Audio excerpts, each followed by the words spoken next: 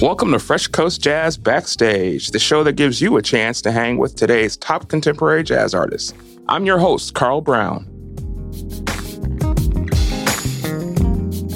What's up, everybody? Thank you so much for tuning in and listening to Fresh Coast Jazz Backstage.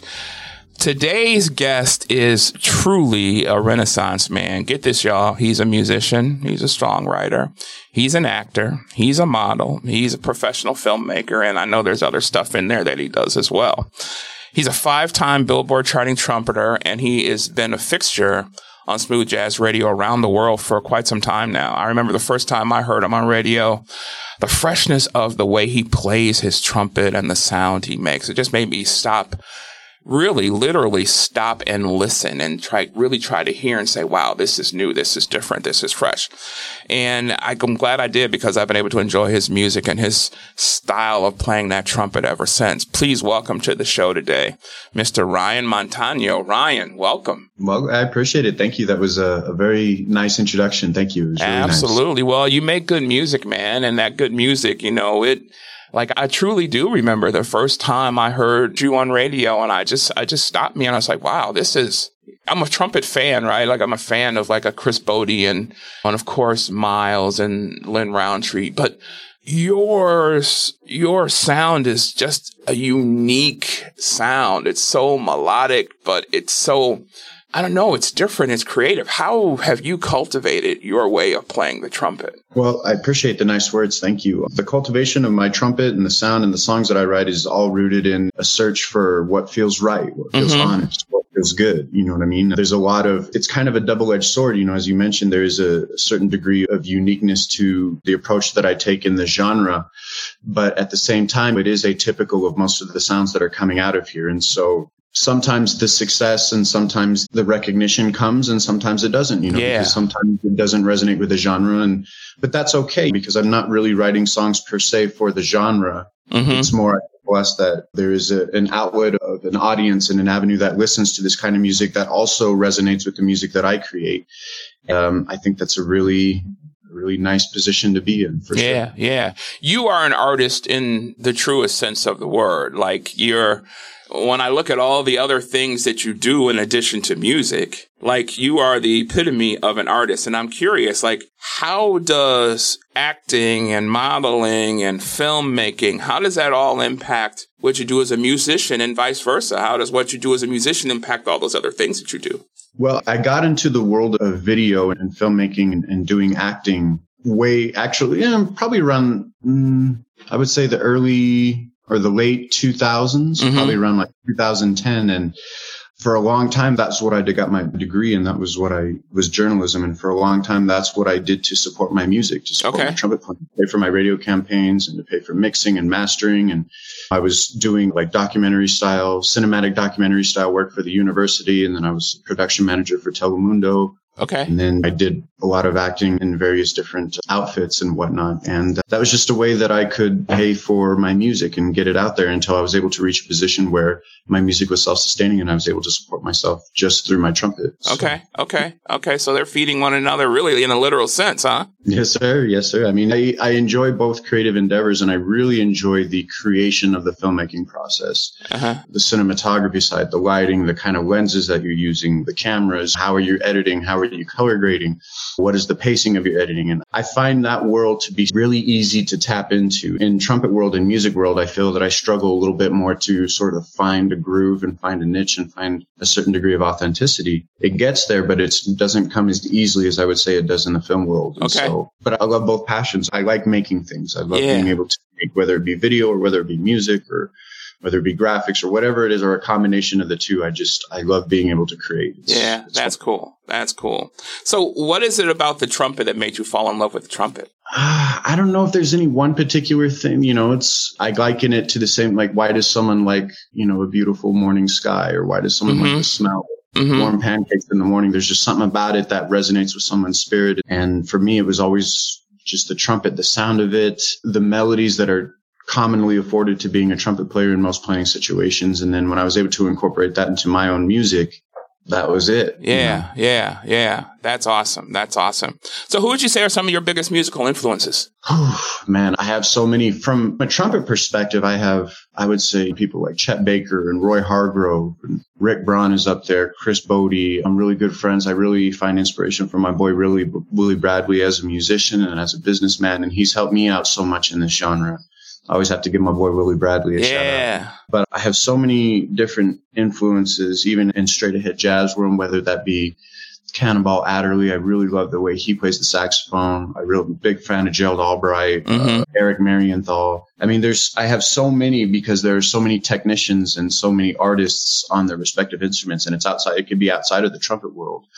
From a songwriting perspective, I love producers and songwriters that create music in a very unique way. And Timbaland has always been a big inspiration. Yeah. Jim Croce, John Mayer, James Taylor, Nora Jones, from that sort of Joni Mitchell, from that sort of style of songwriting. And then I incorporate that into the songs that I create. But I always say anything that comes to your ears can be something that can be incorporated into a song. Yeah. And so I always try to walk around the world and walk about my day just kind of open and receptive to whatever the sounds of the world, the sounds of the universe that are coming in, and make sure that if the inspiration strikes, that I'm in the right headspace to acknowledge that and to be able to incorporate that into what I do. Yeah.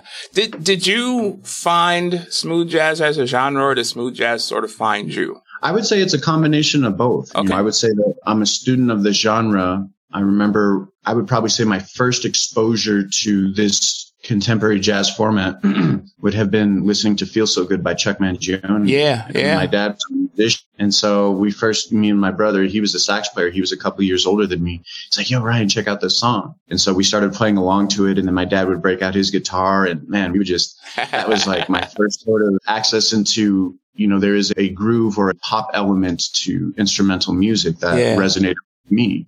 And then I've been writing songs ever since I was young, 7 years old, 8 years old. And I've always just incorporated those sound palettes into what I do. Okay. So talk to us about where you want to see your career go. You've had good success already, right? But what are some of the things you're hoping to accomplish with your career as you go forward? I would say at this point, kind of the obstacle, or not the obstacle, but the goal towards which I'm striving is I'd love to be able to perform more. And perform. I don't necessarily chase the live music thing, whether it be festivals or concert performance. I used to do that. I used to do that a lot. And then the reason why I took a step back from it was at the end of 2019. I chased a specific promoter who runs a really prestigious jazz club for 2 years trying to get a gig. And then when I finally got it, it took 2 years of reaching out and sending promo videos and sending music and whatnot. And when it came time for the night of the concert, out of a 350 seat venue, I think I had 9 ticket buyers. And the next morning, I was really disappointed by that. I'm really big and open and receptive to signs. And for me, I looked at the results that had manifested from putting intention into that direction of live performance. And for 2 years, I essentially chased this gentleman trying to get a gig. And then when I got it, there were 7 or 9 people that bought tickets. And so that next morning I woke up and I said, this is, for now, is not the right path. And so I decided to make a decision to double down on what had been working and what is working and what was creating success and what kind of my music was getting heard. And that was through recorded music. And that was right before the pandemic happened. And because I made that decision to stop, essentially, I don't know if chasing is the right word, but that's kind of what it was. As soon as I made the decision to stop chasing the live music thing, I focused on recorded music. And then that was when my song Soulful came out. And that was during the pandemic. And all of my musician friends, were hit pretty hard by the lockdowns. And as a result of me doubling down on what was working, I was able to sort of sidestep all of the financial and sort of lulls that happened in the music industry during the pandemic, because I felt I was open to the signs of this is what I need to be doing right now. So moving forward, and Friday on May 26th, I'm opening for Boney James in Memphis, Tennessee. I saw that online. Yeah. So I'm really looking forward to that. I have my show all ready to go, everything, all my arrangements, and I want to use that show as a springboard into creating more, even if it's just a mental thing or a heart thing, to set more intention to play out more and to showcase in a live setting this music that I've been creating over all these years. That's fantastic. Well, why don't we take a listen to that song that you just mentioned, the song Soulfully, which was a big hit for you? Yes.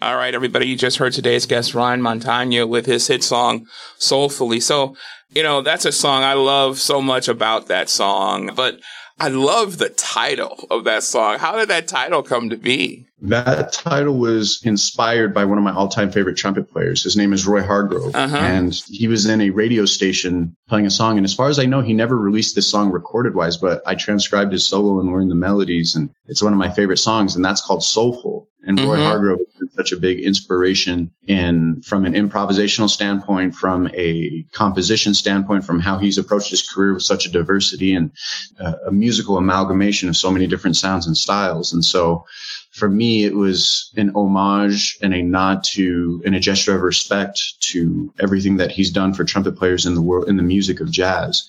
And so for me, the title of my song, Soulfully, was an homage to all the beautiful influences that the music of Roy Hargrove has afforded me in my career. That's really cool. That's really cool. So what for you would you say is the most rewarding thing about being able to make music? For me, I would say that the most rewarding aspect is every morning I wake up and I play the trumpet for a living. I don't have to do anything else. Yeah. There's been an audience and there's been channels, radio stations, podcasts, people that have taken a genuine interest and a genuine support and liking to the music that I create. And I pray every day for that blessing, and I'm thankful for it. That is by far, it's beautiful, because as musicians, that's what we're all trying to do. We're trying to find a way to keep the roof over our head, the lights on in the house, and food in our belly. Yeah. I've sacrificed a lot to be able to get to that position where I am now. But now that I'm here, like some days I'll wake up, like I really love golfing. Okay. And so some days I'll wake up if I'm not really feeling the music thing, or I'm not feeling like I just need a little bit of a break. I'll just head to the golf course. I'll head to the driving range and crank out a couple buckets and just have a wonderful time doing that. And I love that I have the freedom and the ability to be able to do that, because for a long time when I was making videos to support my music, I wasn't able to do that. Yeah. I recognize that is rare, and I recognize not to take it for granted, but that is the aspect of my music of which I'm most proud and most excited. That is cool. There's so much packed into what you just said, right? Like, there is freedom in there. There is the value of, like, I wish if I could give young people one piece of advice, I would tell them to recognize now how valuable time is, right?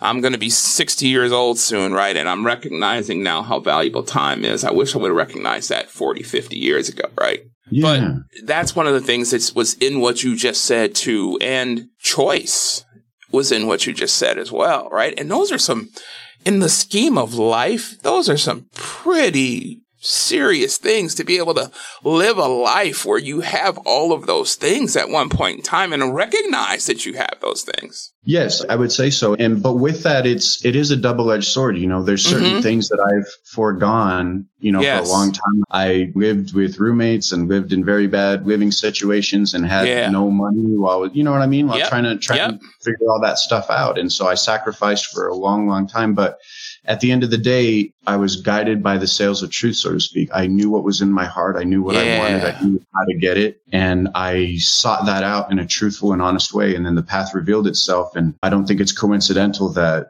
an avenue opened up to where I could support myself music-wise, because I sought that out, and I sought that out from a place of authenticity, and it worked out. Yeah, my listeners, we all need to be taking notes here, because you're speaking some real truth here today, man. Because, there is no success without sacrifice. I don't care what line of work you're in. I don't care who you are, where you come from. There is no success without sacrifice. Yep. I completely agree. Agree. And I think we see people who look like they're there, but we have no idea all that it took for them to get to that position. Yep. I always like that, the analogy that people will use. They'll post a picture of an iceberg, and the top of the iceberg is what people they'll put in writing, what people see. They see the success, they see the visibility and whatnot. But underneath the iceberg, they don't see the blood, the sweat, the tears, the sacrifice, the rejection, the confusion, the self-doubt, all those things that go in with that builds the foundation of what you can do to create the life that you want. Yeah, no doubt about it. No doubt about it. So when people listen to your music, what are you hoping they get from your music? That's kind of a hard one, because it's hard to, I would assume it's relative to the individual. Everybody's going to experience something different. But I know that what resonates with me when I hear an artist or an instrumental musician that creates good music that resonates with me, there's a certain, again, I come back to the authenticity and the honesty to it. They're not trying to be something else. They're not necessarily trying to create a radio hit. They're not trying to create songs for a certain genre or a certain radio station or anything. I would hope that when people listen to my music, they hear something unique, special, and honest, and it sounds good and it feels good on top of that as well. So I would say that's what I hope people hear most when they listen to my music. Awesome. Well, why don't we take a listen to another one of your songs? How about we take a listen to Future Smooth? Yes, Future Smooth.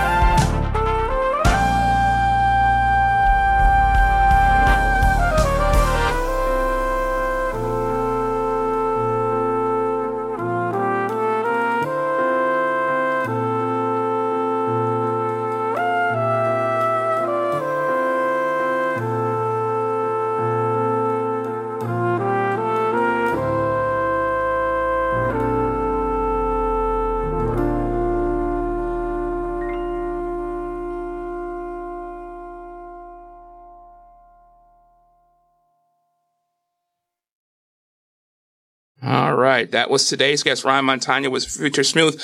Ryan, tell us about how that song came to be. Future Smooth came about.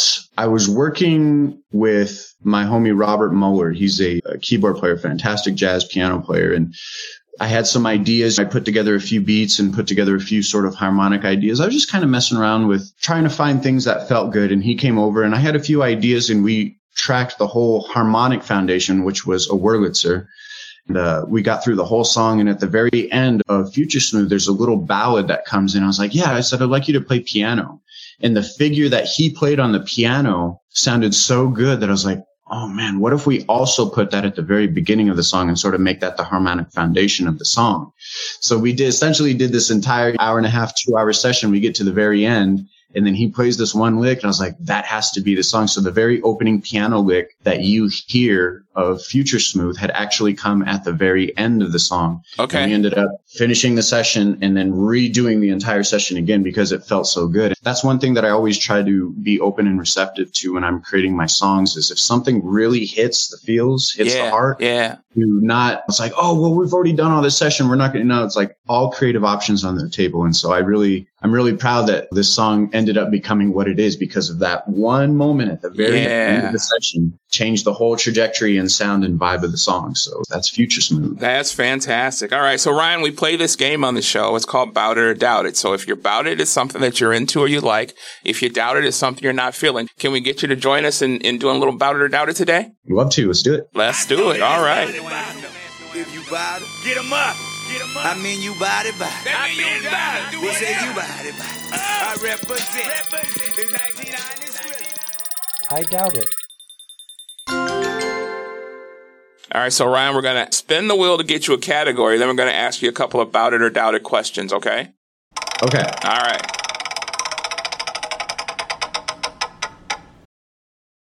All right, Ryan, your category today is Around the House. So, Bout It or Doubt It, cooking. About it. Yeah. So much about it. Okay. All that's right. actually been an endeavor, I would say, these past 2.5 years that I've really gone into undertaking, and especially different types of cooking techniques for like meat, steaks, ribeyes. Okay. Different kinds of seasonings. I really like lemon peel seasoning is really good. I like putting organic grass-fed butter on as a flavor on the meat. Okay. Which is actually depends who you ask, but it's really good for you. So okay.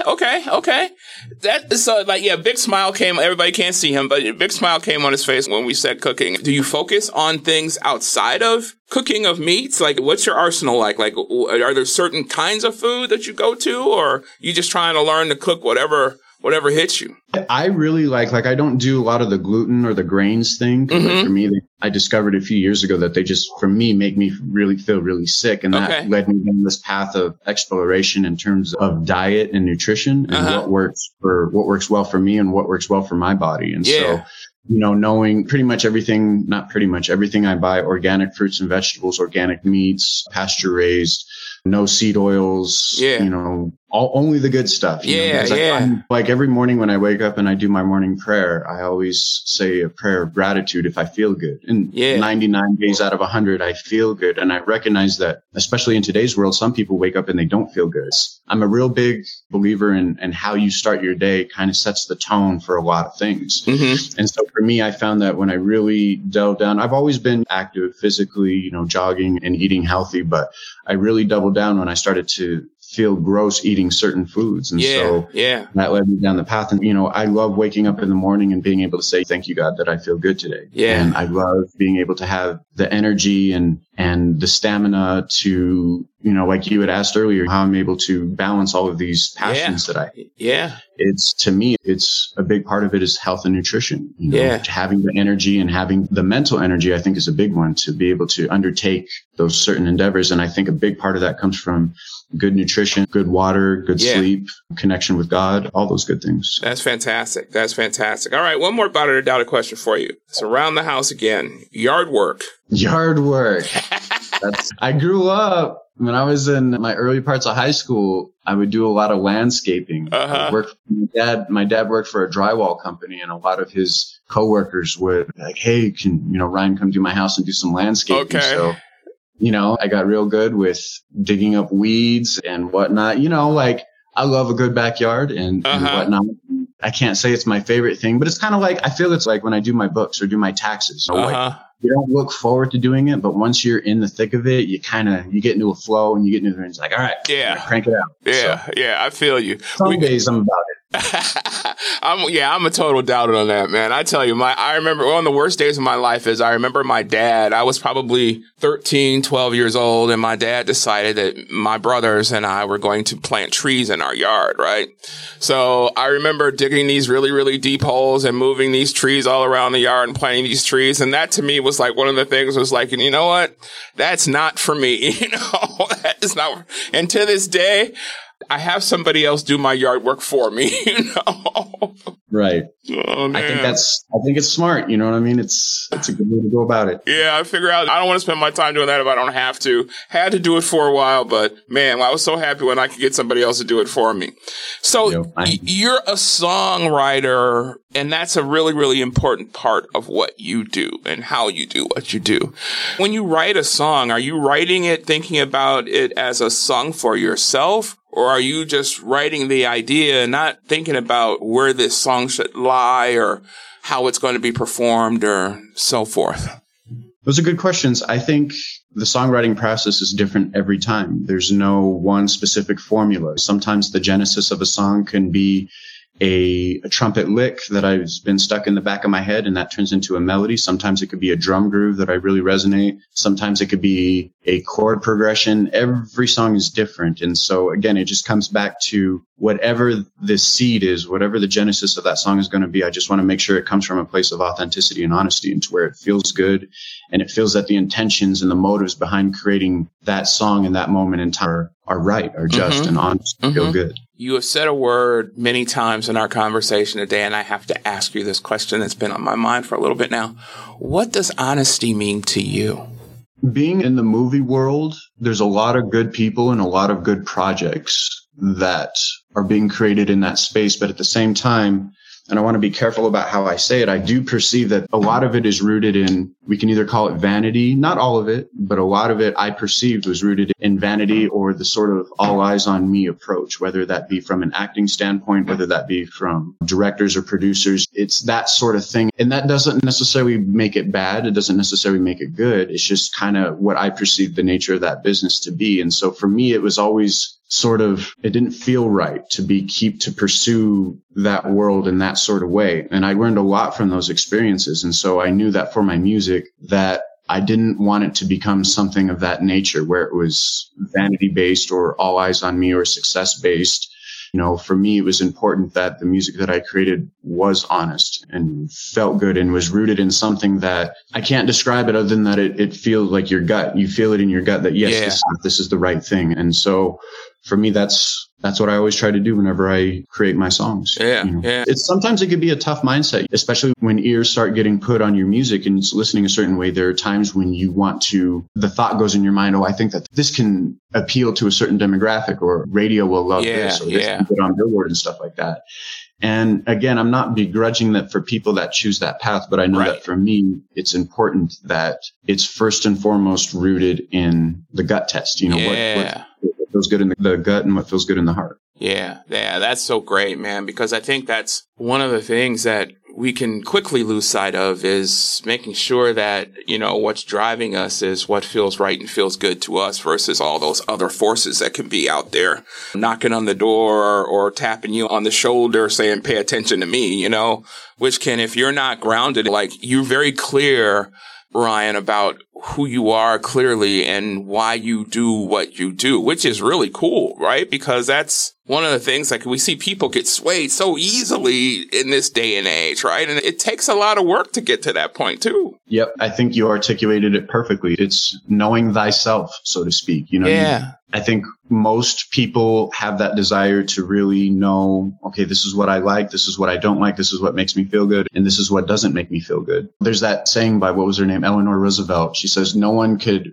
what was it? I'm kind of paraphrasing, but it says, no one can make you feel badly about yourself without your consent. Yeah. And basically, you know, if someone comes up to me and says, oh, you like to eat trash out of the garbage and walk up and down the street in your underwear. It's like, what are you talking about? It's like, I know who I am. That's not true. That can't bother me. Conversely, for something else, if someone comes and says your music is terrible or anything like that, it's like, okay, that could get to me, or I could really know who I am and the things that I like and the trenches that I've been to work on that self-work. Yeah. And I'm comfortable with who I am. I've put in the necessary work, and it took a long time to get there. And some people I perceive, it never really comes. But for me, I knew that was a big, important part of my life, is knowing myself and knowing the man that I want to be. And hopefully I get there most days. That's awesome, man. That is fantastic. So what is something your fans would be surprised to learn about you? I would say that lately, so I grew up on the edge of the Cibola National Forest here in the East Mountains of Albuquerque, New Mexico. Okay. And one of the things that I was a baseball player, but because we lived on the edge of the National Forest, we had all this expanse of forest and property. And so I grew up golfing a lot, but a specific kind of golfing where me and my brother would get our drivers, and we would hit our golf balls as far as we possibly could into the forest, and then we would go look for them. And so I've done that all my life. And I would say these past 2 or 3 months, that passion of like distance driving with golf balls has been really, I go to the driving range at least 4 or 5 times a week, and I'll hit anywhere between, 70 and 200 balls, and just really working on my consistency of where you hit the ball in the club face and going for distance. The top guys in the world are hitting it, anywhere between 350 and 450 yards. Yeah. I would say when I really get a hold of it and I'm really cranking on all fours, I would say I'm between 350 and 375. I don't have any delusions of grandeur. I don't have any delusions of grandeur about becoming, a distance driving world champion, because like any art, the top guys in that space are dedicated, they're doing physical training, they're doing technique training, and it's an art form. They treat it as that. But that's something that not for whatever reason, but growing up hitting golf balls into the forest, that's something that I still do to the day. And I've been enjoying going around Albuquerque and going to different driving ranges and seeing which ones I like and which ones I don't, and which vibes I like. But I have to make sure that I tell myself I'm not going to golf too long today because there's work to be done on the trumpet. Okay. I've been really enjoying that lately. So for those of our fans listening who don't know, I think you're underselling this a little bit, Ryan. Like hitting a golf ball 350 yards or 375 yards is pretty doggone amazing. Like I am not new to golf. I played, took a long time off, and then getting back to it. I'm having a hard time just hitting the driver. I really am, right? And when I see somebody hit, my goal is to be able to hit the driver straight 200 yards. That's my goal for me, right? Mm-hmm. But for those who don't understand, like this is one thing that people who don't golf, they think that, you're hitting a stationary ball. How hard can that be? Right? And they don't realize how hard that actually is to be able to hit a golf ball and hit it where you can get that kind of distance on a ball. That's not easy. Yeah, the consistency, I think, is the big thing. It's funny. People say like, oh, yeah, you're hitting a ball, but there are hundreds of thousands, if not millions of mortgages that are being paid off of someone's ability to hit a golf ball really well. There's magazines, there's podcasts, there's manufacturers, of course, there's people on the tour, you know what I mean? Like the industry of golf is huge. Yeah. And you're right. It's all about the consistency. There are some days where I go to the driving range and a large bucket of balls is anywhere between 75 and 100 balls, depending on the size of the bucket. There are some days where 9 out of 10 balls, I'm getting a hold of them really good. And those are the days where I start thinking like, oh man, like, can I make something out of this? Can this be another thing?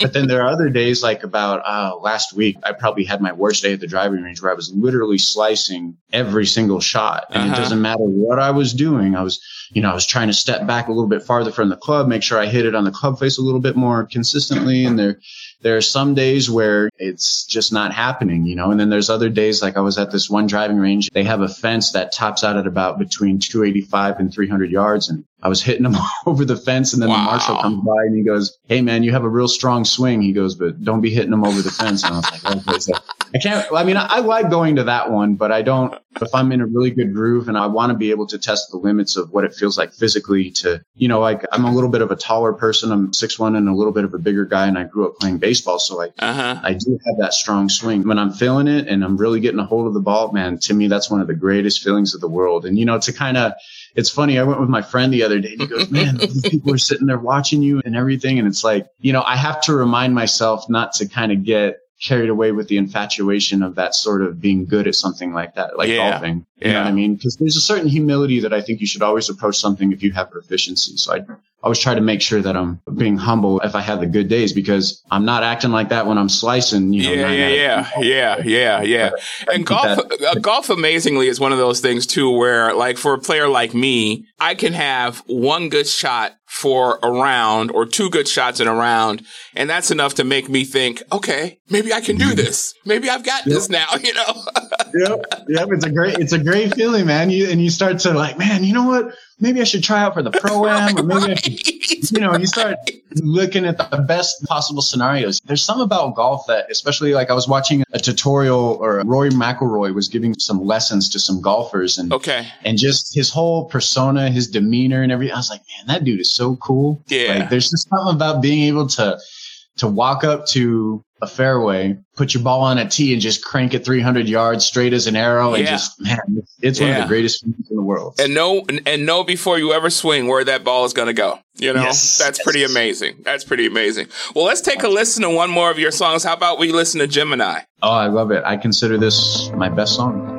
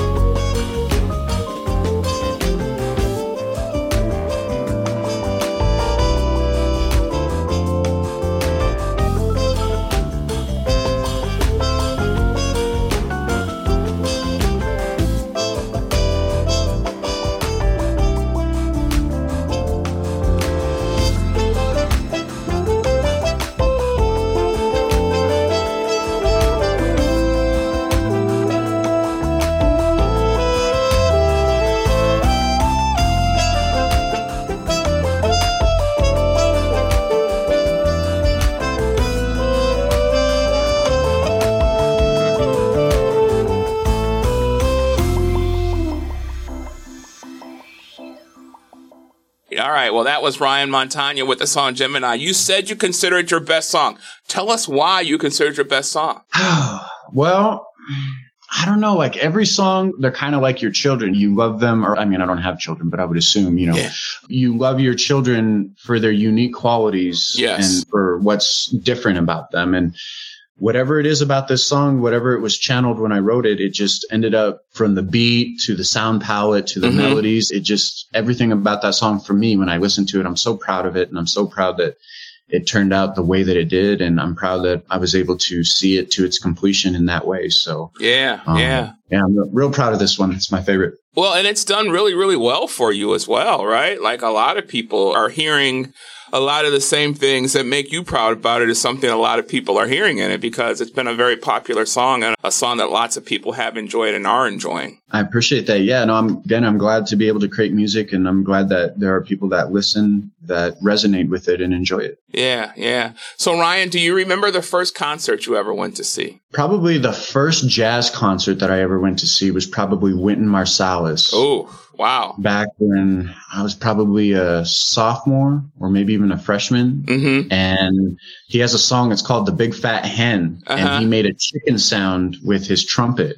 And I just remember that moment very distinctly, being like, man, I want to learn how to do that. Okay. And so, seeing Wynton, he's one for the history books. He's probably the greatest to ever pick up the trumpet. And so, that was one of my first concerts for sure. That's pretty cool. Yeah, that's quite a concert to cut your teeth on. And you're right. He is one for the history books. And one of the things I love about him is like how much he pushes forward new artists and young artists. Like, you ever see him doing what he's doing, see him with his Jazz at Lincoln Center Orchestra, he's always introducing new young talent and really pushing them out there too and giving them this huge platform. Yeah, I mean, that's what it's about. It is creating or helping to foster the next generation of people that'll speak this language of this music. Whatever you want to call it, whether it's jazz, smooth jazz, contemporary jazz, there's so many subgenres, but Wynton, he gets it. And he also gets it from a business standpoint. He's created the Jazz at Lincoln Center. He has the Pulitzer Prize. He has the Grammys. He has the albums. He has the licensing deals. He's also a top-notch player. He can play straight ahead. He can play classical. Yep. Like, he's that dude's batting 1,000 with everything that he does, man. So he gets it, man. He's on the right path. No doubt about it. So given life's experiences, Ryan, what advice would you give your 13-year-old self about life? Whew. I would say double down on your strengths and your talents. I was listening to the comedian Steve Martin. Oh, yeah. Yeah, I was listening to him do an interview on Charlie Rose, and this interview really resonated with me because he said something to the effect of, people always come up to me and ask me, what does it take to make it, to become famous? And he goes, I don't know the answer to that question. He goes, but be so good that they can't deny you. And for me, when he said that's exactly it, I feel that there's so many people, especially in the entertainment business, they want to be famous, or the eyes, or there's a certain degree of vanity that's kind of fueling their ambitions. But if you could just be, whenever I send off my music to, whether to the radio stations, to you guys, to, someone like Dave Koz, I always send him my music, and he's been a big supporter of what I've been doing. I want to make sure that whatever he hears is not only industry standard, but when he hears it, like Steve Martin says, you can't deny that it's there, that it has what my homie called the sauce, sauce. And so what I would give the advice that I would give to my 13-year-old self, or to anybody really, is double down on your strengths, and whatever that is, develop it and hone it so good that whoever hears it, they can't deny it. Yeah. It's undeniable. Yeah. Ryan, what would you say are your 3 favorite albums of all time? Woo! I would say Ear Food by Roy Hargrove. Yeah. I would say Hello Tomorrow, Dave Koz. That's one of my favorite ones. And then Born and Raised by John Mayer. Oh, yeah. My all-time favorite album. Great. My wife is a huge John Mayer fan, and I've heard John Mayer's music. And a couple of years ago, I'm in Milwaukee, Wisconsin, and John came to Milwaukee. And so, being a good husband, I got seats. They weren't as good as my wife wanted. She wanted backstage access and everything. I couldn't get quite that good, right? But nonetheless, went to the show, and I got to tell you, I walked into that show thinking, I'm going to listen to John Mayer. This is going to be cool. I walked out of that show thinking, oh my God, I think I just witnessed one of the top 5 guitar players on the planet. Again, someone for the history books, someone that whatever spirit came down from the heavens and manifested the body that is John Mayer. There's just something about, he's got it, from his songwriting to his guitar playing to his presentation. It's just, to me, I found so much inspiration in his approach to creating songs. It's just, he's got the sauce. Yeah, and even as famous as he is, I don't know that people really understand just how good he is. Like, I don't know that a lot of people really, really understand. Like, I'm sitting there, I'm just like, oh my goodness. Like, witnessing history, like witnessing something that does not come along very often. Exactly. And I wonder if some people are so good and they become so famous that you kind of lose perspective. Like, I was listening to, you ever heard of Michael Bublé, the vocal? Of course, yeah. So I was watching a YouTube video where he steps back from the microphone. It's just him and the piano, and he sings out in front of 15,000 people without a microphone. And his voice carries throughout the entire Madison Square Garden. Wow. And it's funny because in jazz circles, he's much maligned, that Michael Bublé guy. And a lot of jazz musicians will kind of turn their nose up, especially like jazz purists or straight ahead jazz musicians. They'll sort of turn their nose up at the music of Michael Bublé. But like, the way I look at it is, if that dude walked into like a jam session, or like he was not known, no one knew who he was, and he walked into a jam session or a club, every person that would be sitting in that club would be absolutely mesmerized by his powerful voice. And he's on pitch. He's got style and everything. And it's like, he's become so big and so famous that you kind of lose that perspective that the raw talent is there to get go. And I'm wondering if people like Bublé and like John Mayer, they're just leaps and bounds above so many other people that you kind of lose perspective because they're so famous. Yeah. But I don't know. Yeah. That's a really good way of thinking about it, though. I think you might be onto something with that thought. So you're having a dinner party, Ryan. You can invite any 3 people, living or deceased. Who's coming to your dinner party and what's on the menu?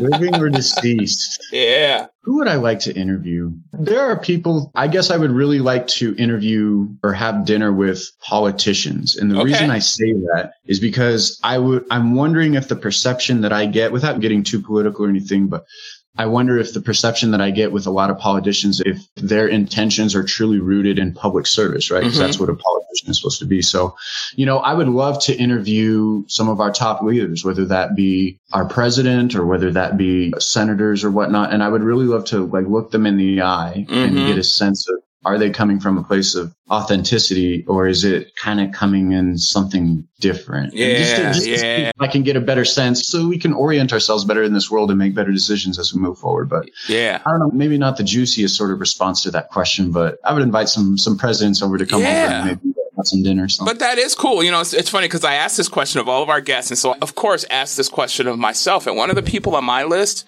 was Henry Kissinger. Why Henry Kissinger? Because a foreign-born Secretary of State, like, he comes from a different perspective, sees things through a different filter in his lifetime, saw things through a different filter in his lifetime. But I would want to ask him, how does the world really work politically? So I get where you're coming from. That's a huge rabbit hole. I would like to interview Kissinger as well. Yeah. That's an interesting rabbit hole when you look at sort of his life and the policies that he's influenced and sort of the people that he's influenced. Kissinger's a good one for sure. Yeah. So that's, I'm with you on the politician thing. What's on your menu though? What are you serving? Steak. There you go. Gotta get that steak, brother. All right. Some New York steaks, maybe some ribeyes with some baked potatoes, some mushrooms, tomatoes. Yeah. And I always like to have my steak with some hot sauce. So you do? Okay. I really like Tapatio. I like Cholula. I like Louisiana. I'm not a big fan of Tabasco, but I really like to have that kick when I'm having my food. Interesting. I had scrambled eggs with hot sauce this morning. That was my kick. So I'm with you on that, my brother. I'm with you on that one. So tell us, what does the rest of the year hold for you? What else you got going on? I know you got this big thing coming up right away with Boney James in Memphis, but what else you got going on? So then after that, I'll be performing at Jazz Under the Stars here in Albuquerque, New Mexico. I'm really excited to be a part of that. Performing some original music. My new song goes out to radio August 28th is going to be my next single. It's going to be the follow-up to Future Smooth. Cool. I got a few ideas that I've got in the works, and I'm thinking about having a guest on one of my songs. Probably my boy Phil Denny.